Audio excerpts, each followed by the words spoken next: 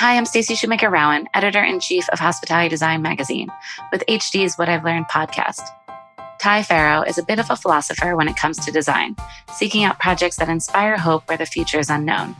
He cut his teeth with renowned German-Canadian architect Eberhard Ziedler before starting his namesake firm in Toronto in 2004. It's here that Ty launched his visionary Cause Health movement, which creates places where people can thrive through an intricate co-creation process. In fact, his firm is working on a slew of audacious projects, including the ambitious Venice Archipelago, which proposes a necklace of new and existing linked islands that promote ecological health in a city that is being devastated by climate change.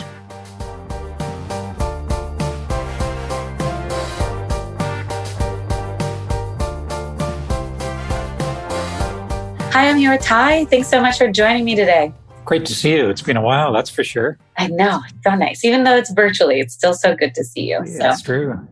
Well, we always start the podcast at the beginning. So where did you grow up?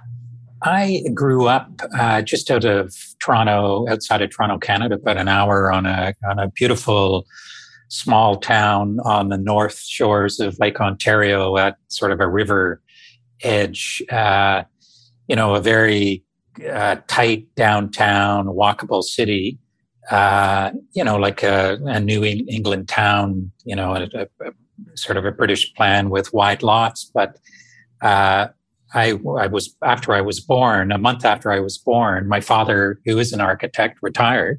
He built a Richard Neutra style or influenced house. And so we moved in. And so being on a street that was all traditional houses and this Richard Neutra house that had, this beautiful brick wall of crafted bricks, handcrafted bricks with a gap in the middle that you went into a courtyard and the glazing beyond. It was very different. And it was, I remember walking down the street and somebody saying, your parents must not be social because there's no windows on the front. And so I think it's interesting growing up in a small town, but in a building that is very optimistic, very open, certainly on the inside and outwards. But clearly that, was the beginning of something, certainly as it related to design. And I think sometimes things that are a little different than maybe, what's around it or in its context. Yeah, no. And so your dad was an architect, so that's where you probably got a lot of your influence too, was from him.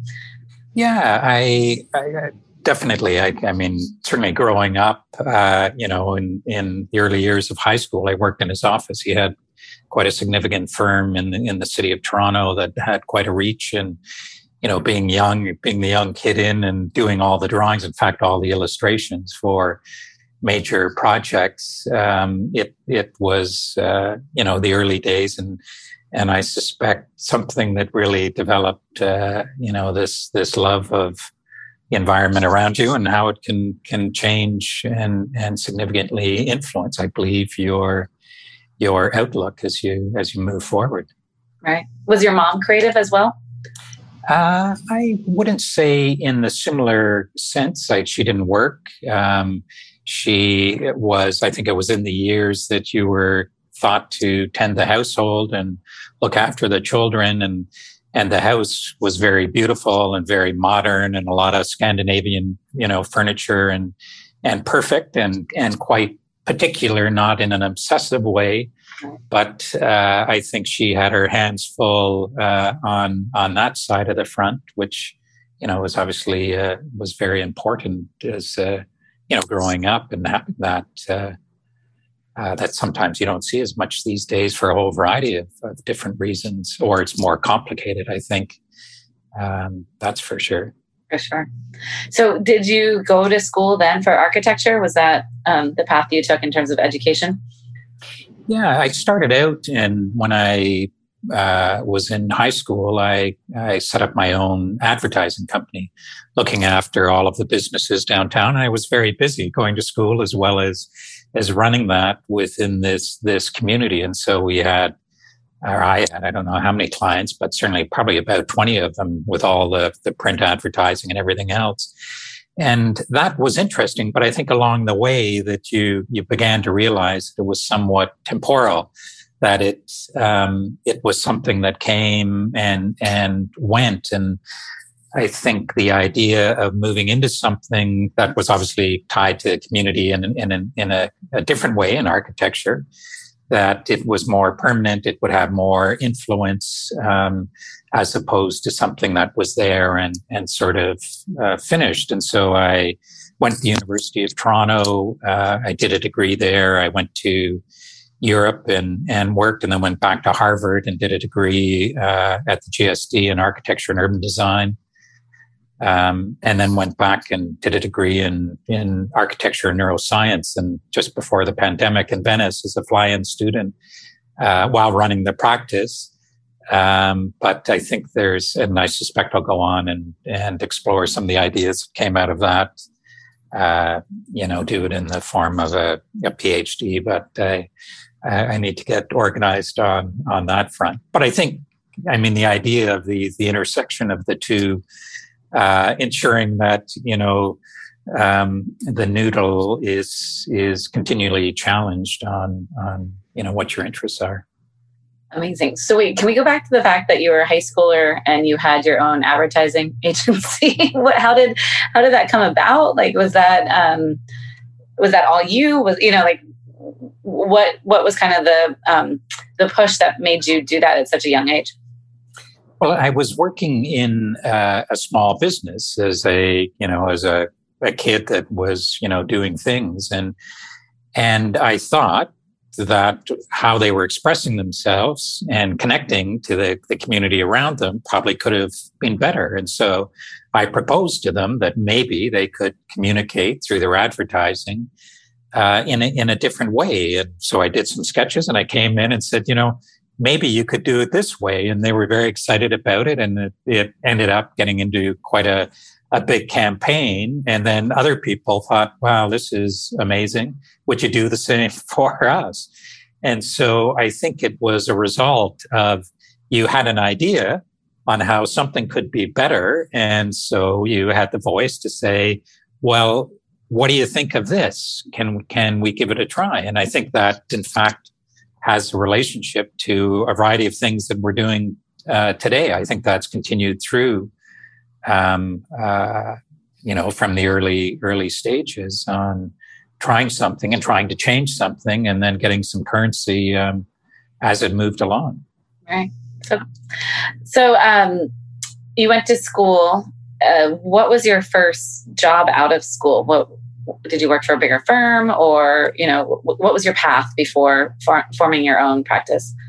So, as I said, my father had quite a successful practice, and I worked there. But when I did my thesis at the University of Toronto, one of the architects that was coming in to teach it was a practicing architect in Toronto, and arguably one of Canada's most celebrated architects, a man called Ebb Zeidler, and he designed the Eden Centre and the Galleria and transformed that and transformed a lot of building types in the hospitality sector and the office sector. And so I did my thesis under him, and we really connected. And we were very much in alignment. He had a very big practice in the city, offices across Canada, and in fact was at the point in his career that was expanding internationally. And so when I finished the thesis, he asked if I would work for him, that he had a major competition in Cologne, Germany, called Media Park, which was a big old railway lands. And so we were submitting and competing against Jean Nouvel and a variety of significant people. And so we worked through the summer and did that and submitted it. And then I left and went to London. And I thought, I didn't have a job, but I thought I'd give it a go. And so I went to London and I was interviewed by Foster and by Richard Rogers and James Sterling. And that was just in the 80s before Black Monday and the crash. And they really didn't have a lot of work. And so Terry Farrell, who was a postmodernist at the time, was doing a lot of major projects in the city. I started working for him, but then I came back at Christmas and Ebb Zeidler said, we've been shortlisted for the project in Cologne. Would you, take a leave of absence for London and come and work for me to to submit it. We submitted it and we won the competition.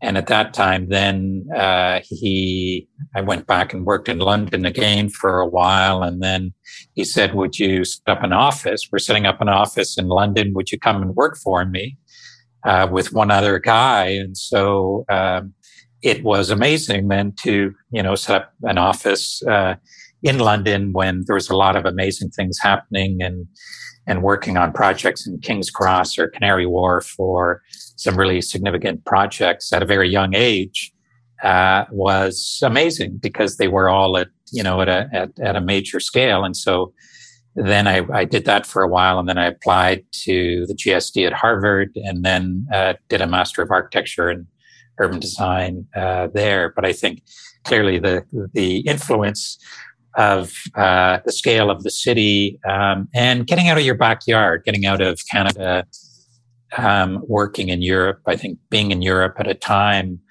that was very frothy. That was the period when Prince Charles was battling, all of the moderns, and the addition to the National Gallery on Trafalgar Square was very controversial. Foster and Rogers had really some exuberant schemes. And Prince Charles, I think, said it was a carbuncle on the face of an old friend. But in the newspaper, like the Times, there would be a full page response from these architects against, Charles, saying that we should be looking at things that are more forward and optimistic, and to be in the city and to have the debate that everybody was discussing architecture was amazing. So amazing. And what was one of your favorite projects that you worked on with Ed over in London? I think the one project that we won, this one in Cologne, again, it was railway lands, but what we created was the whole basis of it was creating a square and a lake and a park. And then surrounding that, so the buildings weren't the object, that they were really the piece that surrounded the public space. And it was residential and offices and a variety of other things. But I think what was it very influential, that it wasn't per se about the architecture. It was the architecture creating a new major civic space in the city and a major park and lake that hadn't existed on industrial lands. And I think the basis of that has really informed all of the work that we've done moving forward in the sense that it's the places clearly in between that are the most important parts. And arguably that one would say right now with the pandemic and going through that, I think we've reimagined a lot of public space and discovered it's the important piece of the piece. And so I think that certainly has infused everything we do and continue to do. Why did you decide to go back to get your master's at Harvard? I think it was that I was playing it in the zone of the city, and the idea of not just doing another Master of Architecture degree, but again to challenge you in a different zone that you touched on, had an interest in. I think certainly London is an extraordinary city because, it's all about these squares. And even if the squares aren't public, they are extraordinarily immersive. And it's a very different type. And so again, it's the space. And so going back to Harvard and Rodolfo Mineo was leading the cause there, Rem Koolhaas was in regularly.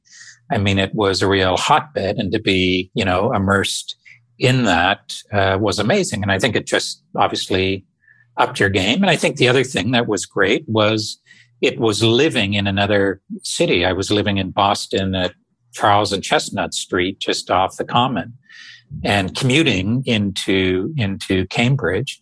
And so I think it's not only the school, but it's the experience of being there and taking that away with you that was, I think, very important on the experience. Right. And so after Harvard, is that when you set up your own firm, or was there another step? I came back and I worked for Ebb Seidler for a while, and then I joined my father's firm. It was a good-sized firm. We were very busy. And at the time, he was doing a lot of projects in the healthcare sector. And so I was pulled into projects. I've never designed any healthcare project, but I was brought into those. CEO of one of them wanted me to design a major building as opposed to the senior designer in the firm, because I wasn't coming at it from that perspective. And I think the guy who was the senior guy at the time, we thought very differently on what the role of architecture was. And I had thought I would probably spend the rest of my career in his firm. And at that stage, I thought, he thinks, it should be black. I think it should be white. And it's not that I didn't believe, that it was about being a right or wrong. And so at that stage, I thought, I'm going to go and set up my own practice, and I'm not going to battle with him. I have a different belief. I believe strongly in the underpinnings of what you do. So I left. And at that time, which was interesting, was the CEO of that firm of that hospital had a major cancer center coming out. And he went to my father's firm and said, we'd like to continue to work with you, but we want Ty to design it. And so we're going to go out for a proposal call. Or they said, so will you bring him in as a joint venture firm? And the senior designer said, I'm not working with him. He's an outside firm. So they went out for a proposal call. That firm lost the work and we gained it. And it's an interesting story about collaborating and the importance of being open to different opinions and maybe not dying on a cross at certain stages. And so that launched us into a zone we had no experience in. But two of the projects were recognized, I think, globally as very influential in changing what were usually miserable buildings that you didn't want anything to do with. And if you went to a cocktail party and they say, oh, what do you do? And you say, well, we design hospitals. And I think you could see their eyes glaze over. But these were very significant or at least we were told they were seen to be significant in changing really the whole idea that these places can cause health as a result of the architecture. And the feedback from the CEO of the one hospital was that they were trying to hire people from, the whole East Coast, significant hospitals. And now these doctors that would walk in and say, I feel something different here. I'm feeling as if I'm part of something bigger. And I think that's important in everything we begin to do. Why do you think that was such a novel idea? Like, why do you think hospitals hadn't thought about the relationship between building and one's health? Well, I think at a time there was a real idea that, and arguably we're just moving out of it, that hospitals and medicine were pathogenic based. Yep. It was patho and genesis, disease and genesis, the origin. They were all about stopping something bad from happening, that if you had an illness, you were a container that was holding this illness, and the medicine was a machine to deal with that. And the whole shift from a pathogenic view to what we were doing was a salutogenic view, and saluto health. And again, what are the causes of health? And that, in fact, we then went to a conference by a guy called Alan Delaney, the Academy for Design and Health, where I began to see that what we were trying to do was, in fact, the basis of salutogenesis, which is the basis of all our work. And in fact, those two healthcare buildings got the top awards, and I was chosen by that body as one architect from 35 countries to get the first architect award from the Academy of Design and Health. But it was at an inkling that you began to realize that there was other elements, that the environment not only had an effect on your body, it not only affect on the natural environment, but on your mind, on how you feel and how you can feel better. And it is a fundamental basis. In fact, that's what led me. I discovered really the neuroscience architecture thing that again had parallels to what I was trying to discover. And I thought, well, let's jump in, not particularly different than jumping into the urban design degree at Harvard, was then going to the University of Venice, one of 15 students that were chosen from around the world. It's one of only 2 programs in the world that is focused on that. And flying in there a week, a month was amazing, and being taught by the top, arguably, neuroscientists in the world, sociologists, physiologists, psychologists, architects. Stephen Hall was one of the profs. But you're 15 people and interacting with these people and debating and discussing is amazing, again, to try and deepen one's understanding of the physiological and psychological aspects of environments and how we can use them to create the conditions where we thrive, where we work, where we heal, where we live, where we play. There's arguably no more important time than now that we're feeling vulnerable, and the space has the ability to give us that extra spring in our step. This might be a silly question, but what were some of your biggest takeaways from that time in Venice, or anything surprising, or, I'm sure there's many things, but, was there one kind of big takeaway from your time in that amazing program? I think the main thing was sort of twofold. One is you often hear of evidence-based design, and, what are the facts that are confirming, if we should go this way or that way. And design, as you know, sometimes can be very difficult around that. And intuitively, we know this stuff in our stomach. We know that it's intuitively right. The amazing thing was going into this program was, and what my thesis was based on, is that the facts confirmed from a neurobiological standpoint.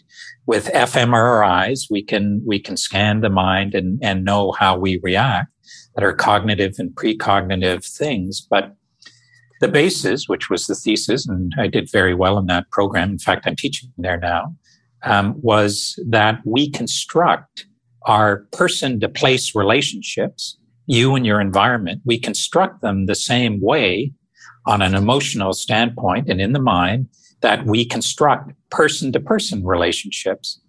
So the way the qualities of this discussion that we're having together, that you feel open and engaged, and you feel that you can share, and you feel confident around that, the qualities of those things, instead of an abusive relationship, are the same ways that we construct our relationships with physical space. And they tie back to, if you think of mentors that you had that were generous, and the relationships had a lot of vitality and variety to them, they were authentic. They were optimistic in a sense of occurrence, but they were also natural and solid and still in silence. Those are the same qualities that we have enriched relationships with physical space. And so they were intuitive, I think, within me, but now I've got a full-time neuroscientist that is working on research. It'll be, I think, a fairly significant book coming out in a year's time, that we have sponsors that are backing it on 4 continents.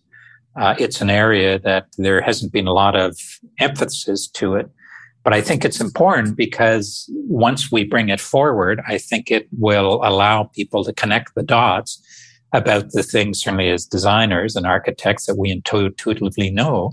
But in fact, for the clients, when you begin to get into this discussion, they can really connect to it and say, yeah, I remember somebody who mentored me who was, who was authentic and genuine and those characteristics. And so I think what we're trying to do is once people see it, you can't unsee it. For sure. And you've been at the forefront of this idea for many years about how buildings can, help with your health. And now this is obviously the next layer that you're adding, which is amazing. But can you go back a bit to talk about your Cause Health movement and what you started? Because I think that's really important to this conversation. Well, I think the architecture and design industry is very much focused on the ecological aspects of health, which is clearly very important on a whole variety of different fronts. But for me, the analogy of optimal health, how do you activate optimal health? The analogy is like a house that has a roof on it, and that roof is optimal health, but it's supported by 4 walls. And one of those walls is how design impacts ecological health. And we know there's a significant piece. So that's one wall. The second wall is how design has an impact on physical health. And so the whole rise of chronic diseases in the 1940s was the way we designed and created suburbs in a car-dominated area. And it came forward into food deserts, or I would call them food swamps. There's lots of food, but all of it is very bad for you. So that's the second wall. The third wall is design and its impact on societal health. And so a professor of mine from Harvard, he just has a great book out that was discussing how, if you look at Black Lives Matter, for example, that we designed and segregated and separated people very intentionally by the way we created cities. And so clearly design can have a significant impact on civic or civil health, or all of the EDI, equity, inclusion, diversion, or diversity and inclusion. The way we create messages through our buildings, either you're familiar with and you'll feel comfortable, but a lot of other people won't be. And the last wall that supports optimal health is this idea of mind health. And so the basis of the firm is what causes health? How can we construct health? How do buildings make us feel? And how can they make us feel better? What if mind health was the basis of judging every public space and every building? What happens if we no longer tolerate design that cause dis-ease? And I'm using that specifically, uncomfortable, depression and boredom. And what if we created high-performance buildings and human performance buildings, which were accelerants for optimal health? Why is this relevant to what we build? There is no such thing as neutral space. What we create either causes health or enhances our experience of the world, or it takes away from it. And that's where this idea of salutogenic, historically from, if you go back 5,000 years, health was the basis of everything we do. If you look at ancient Chinese medicine, as a fundamental basis of it, what was it tied to? It was about cultivating harmony. If you look at Aristotle, it was about eudaimonia and this idea of human flourishing, in 300 BC. If you went to Hippocrates, it was about, a whole, arguably, I suppose, the father of medicine. It wasn't just about treating disease. It was about diet and lifestyle. Ancient Romans, think of the baths. And then in the 1800s, all of the herbal medicine and a variety of things, they came there. But then we shifted to a pathogenic view, which we discovered germ theory in the 1970s and the cholera epidemic, not particularly different than where we are now. But in 1910, there was this Fetzner report that came out that said if it wasn't evidence-based medicine, it was witchcraft. And so, and that sort of shifted into the wellness movement and Phil Knight and Nikes, having shoes for running. And so I think it's the whole idea that we need to come back, and we are discovering the role of health and well-being. And the pandemic has clearly shown that it's the one stage that we felt very vulnerable in what we did, and the whole mental health rise. And so it's the whole shift, the beginning to ensure from a salutogenic basis is how can we actively cause health? And that's in the four legs, the four walls that support it, is the fundamental basis of what we do in every project. That is the discussion that we start with. Speaking of that discussion, so what is your process? So you start with that question, and then how do you, push clients or push ideas or continue to evolve this, this amazing thought process that you've established? Well, our process is we never come in with a design, ever. And so we start that. In fact, we did one last night with a new client, and we start off with a thing called a common ground and a critical eye session. And so we started out last night, and it is an academic organization, and they have a program to facilitate a variety of things on their campus, and that's all established. But we started off and we came in and we said, what's the ultimate purpose of this project? Why are we doing it? When somebody says we have to accommodate this program, okay. It needs to be done on time and budget. Okay. Those are all fundamental things. But what does it have to do about your vision, your value? How is it going to, when you walk onto the campus, what is the building going to radiate to you? How is it going to speak to who you are, your values of what you want to communicate? And there was a very intensive discussion, and that has students, it has teachers, it has faculty, professors, it has graduates, it has other people.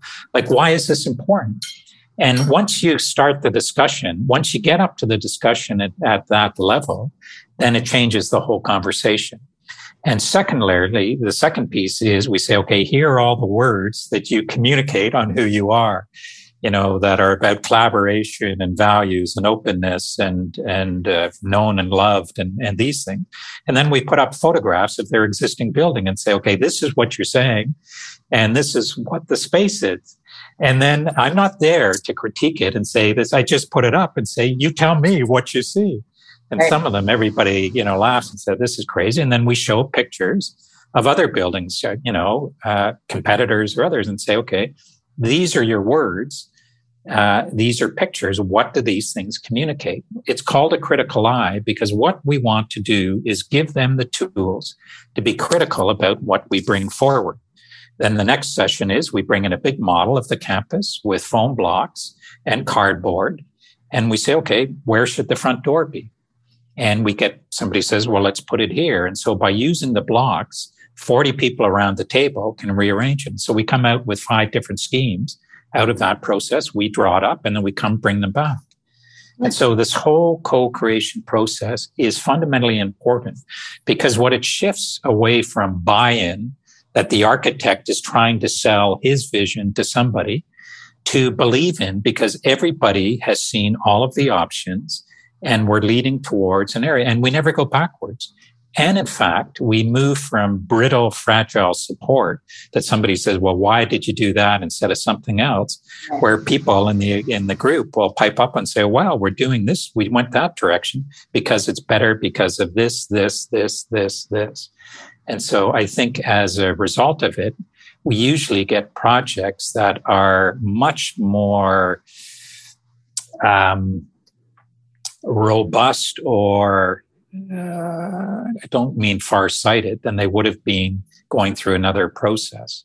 Right. And in fact, this project in Jerusalem, that's on one of the most in Israel on, a city of over 5,000 years, across the street from where the prime ministers are buried, it looks like a butterfly. It's all made of timber in a city that's all made of Jerusalem stone. And we have to go in front of the chief architect who looks after a city. But we did this with a client, and the CFO of the client, went through the planning process. Then we began looking at what it should be.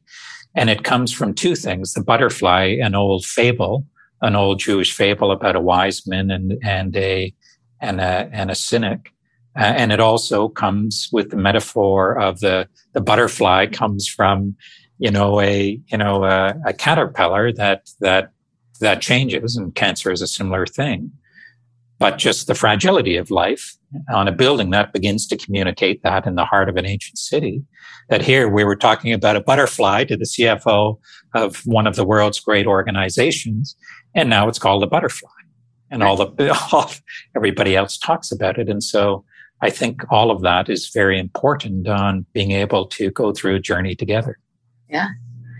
Is there one project besides this one you were just mentioning, but is there one project that you think really kind of exemplifies what you all do? Either you're most proud of. It's hard to pick a favorite child, but you're either most proud of, or it was a really complicated challenge that you think you and your team created a really great solution for. The Jerusalem one is one. The other one, as you know, we're working on is this Venice project, and it's the Venice Archipelago project. And so it grew out of spending time in Venice, and I was there when the big flood occurred, and having water literally up to your waist, and trying to see a city to continue on. It's extraordinary. The other overlay to it is as I walked back from a class every day. It was in the fall. It was in the night, and what was amazing was all the lights were on the shop fronts. But above the shop fronts, all the windows were dark. And what we began to realize is a couple things. Venice has evolved and grown since the 1100s. It was little islands or huts, and it grew and grew and grew, and it stopped in around the 1950s or so. Venice also in the 1960s had a population of 175,000 people. But now it has 55,000 people. But every day, pre-COVID, 55,000 people were coming to the city every day as tourists, the same amount of people that live there. Wow. Right now, a third of all the floors in the city are unoccupied because of flooding. And within 20 years, a third of the entire space will be underwater. There's no employment. There's great universities, and nobody's staying there. And so the Archipelago project is a continuous 20-mile connected ecological necklace of new and existing islands that wrap Venice. And so it begins to expand and continue the history of growth. But this necklace it keeps the cruise ships out, because Venice is dealing with the flooding, two floods, the flooding of water and the flooding of tourists. And so what this thing is, it's not just ecological, but it has a employment overlay, because the necklace is a continuous 20-kilometer new park. But within the park, it's studded with pavilions that are showcasing agritech, Italian agritech. So they're creating food security. They're creating jobs from people from the university that you can stay. And so it's trying to address not only ecological health by stopping the floodings. There's locks between the islands. Think of Amsterdam. Mm-hmm. So there's still the porousness and the water going back and forth, which is important in the laguna. It's creating mind health in the sense that it's a decentral park that the Venetians can leave the dense city out into the natural area, not just blue, but green spaces. But then it's creating employment, and it's creating food security. And so all of these things are intertwined together to create a different future from Venice, which right now is just envisioned as better tourists, richer tourists. Tourists are staying longer. All the guys in my class at the university, extraordinary universities, they all leave because the only jobs that are there are in restaurants. The apartments are very expensive because they're all rented out to Airbnb. People have moved. And right. So the city has to change itself, and it has to be economic, ecological, and growing out of a cultural co-creation process. And so, like all of our projects, those things are firmly intertwined. But we need to change it because Venice isn't going to be here in our lifetime. This Moses flood barrier that just stopped surge, all the water is up above the stone, and it's into the brick, and it's crumbling. Crazy. Well, amazing that you're trying to solve for, to save an amazing city. So can't wait to see. So what's kind of the process, the timeline for that? I mean, it seems like a massive undertaking. So we just, it was presented at the Venice Biennale. We've got a NGO that has a really amazing underlay, a very important architectural firm there, a significant firm there. And we're aiming towards, again, getting the community co-creation process going to begin to imagine a different future for Venice. And that, I think, is with all our clients, is how do we begin to imagine a better future? And we can do that. Yeah. And you work across hospitality, you work across urban planning, you work across education and obviously healthcare. How do these disciplines inform each other in your office? I mean, are you taking ideas and cross-pollinating? Is it, obviously there's all of them have your underlying, cause for health and, how can buildings do better? But how does that enrich your process, your thinking, your designs by looking at all these different disciplines? Well, it's amazing because, healthcare on the ones we did, I think one of only 6 radiation treatment bunkers in the world that has a massive skylight in it. So when you walk in and you're at one of the most crucial times of your life, that skylight comes down onto a garden. And so you see if a cloud goes in front of the sun, the room begins to pulsate, right? What does that communicate? Life. All it communicates is the idea of life. And I think it's very human. And I think if you look at places that we learn, how do you create places that there's a sense of belonging? When you look into the hospitality side of things, what's the idea of authenticity? And all of these things come back to is we need to view the spaces we create as a relationship. What I mean by that is think of a street that has a very thin sidewalk, no trees, no benches. The retail's boarded up and trees are zooming past, or cars are zooming past. Think of a street that maybe has cobblestones, it has street trees, it has cafes, it has a bench to sit on. If you would characterize that as a personal relationship, well, the first one is abusive. And the second one is generous. The whole idea of generosity and authenticity, thinking of our places, viewing them as a relationship. And so the next time you look at a building, look at it through the lens of saying, okay, if I was going to see this space, is it authentic or is it shallow?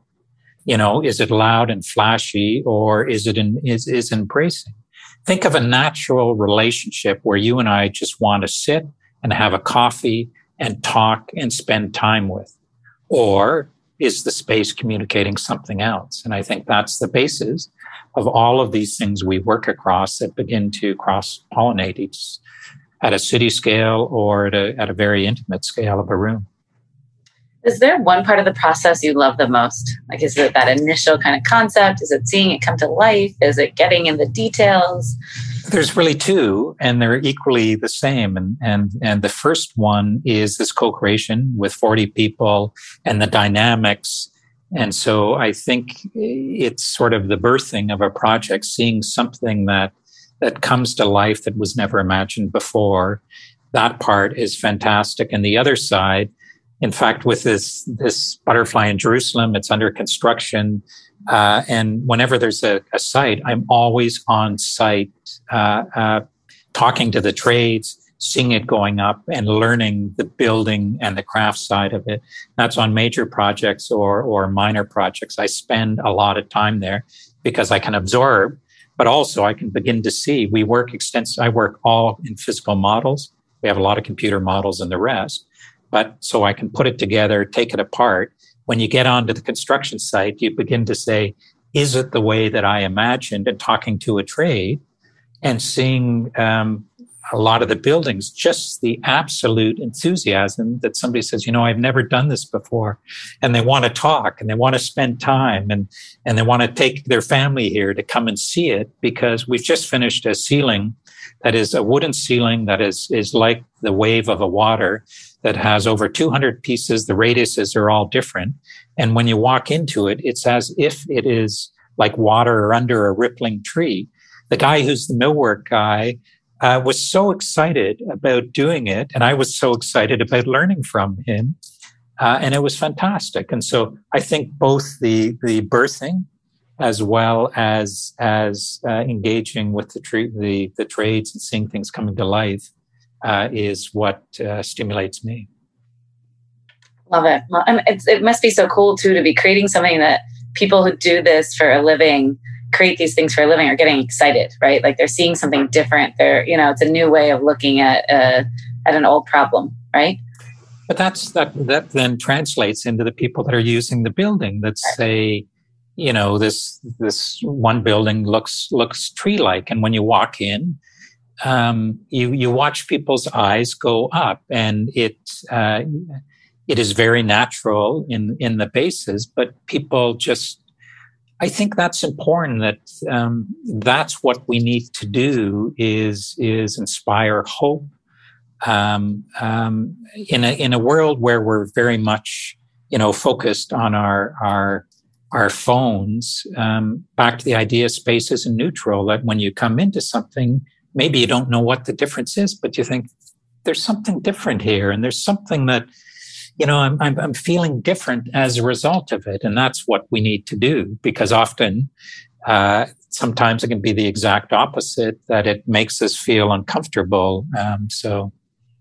Amazing. Well, we always end this podcast with the question that is the name of the podcast. So what has been, or what are your greatest lessons learned?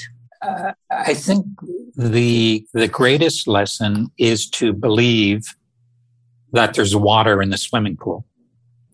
And what I mean by that is when we're early in our career, when we're starting out, you're standing on a diving board and you don't know if there's water in the pool. You think you're going to jump in and you're going to hit the bottom. Or the question is, are you going to be able to swim? Or is the water cold, or is it hot, or is it what it is? But you have to jump. And you have to fundamentally believe that you can jump off the board. There will be water. It may not be warm the way you thought. It might be cold, or it might be fantastic. But I believe fundamentally, and I have found throughout my career, that there always is water. And the other piece is that often these things that are a setback, that you didn't get that job or you didn't get that opportunity, what I found is usually when you think, oh, this is the worst thing that's ever happened to me, in fact, it's quite the opposite.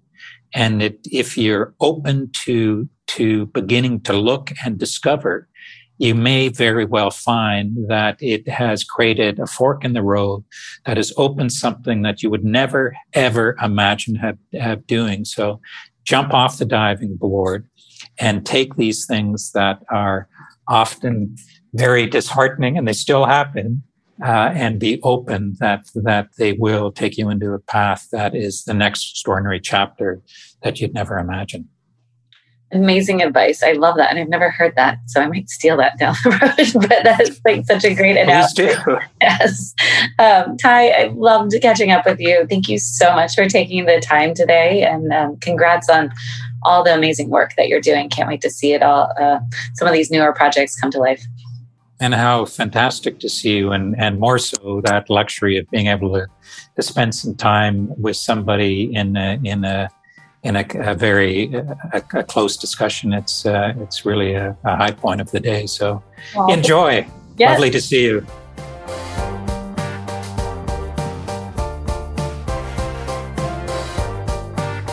Thanks for listening to Hospitality Design's What I've Learned. If you like what you've heard, subscribe and review us on iTunes or wherever you listen to podcasts. You can find full episodes and transcripts at hospitalitydesign.com.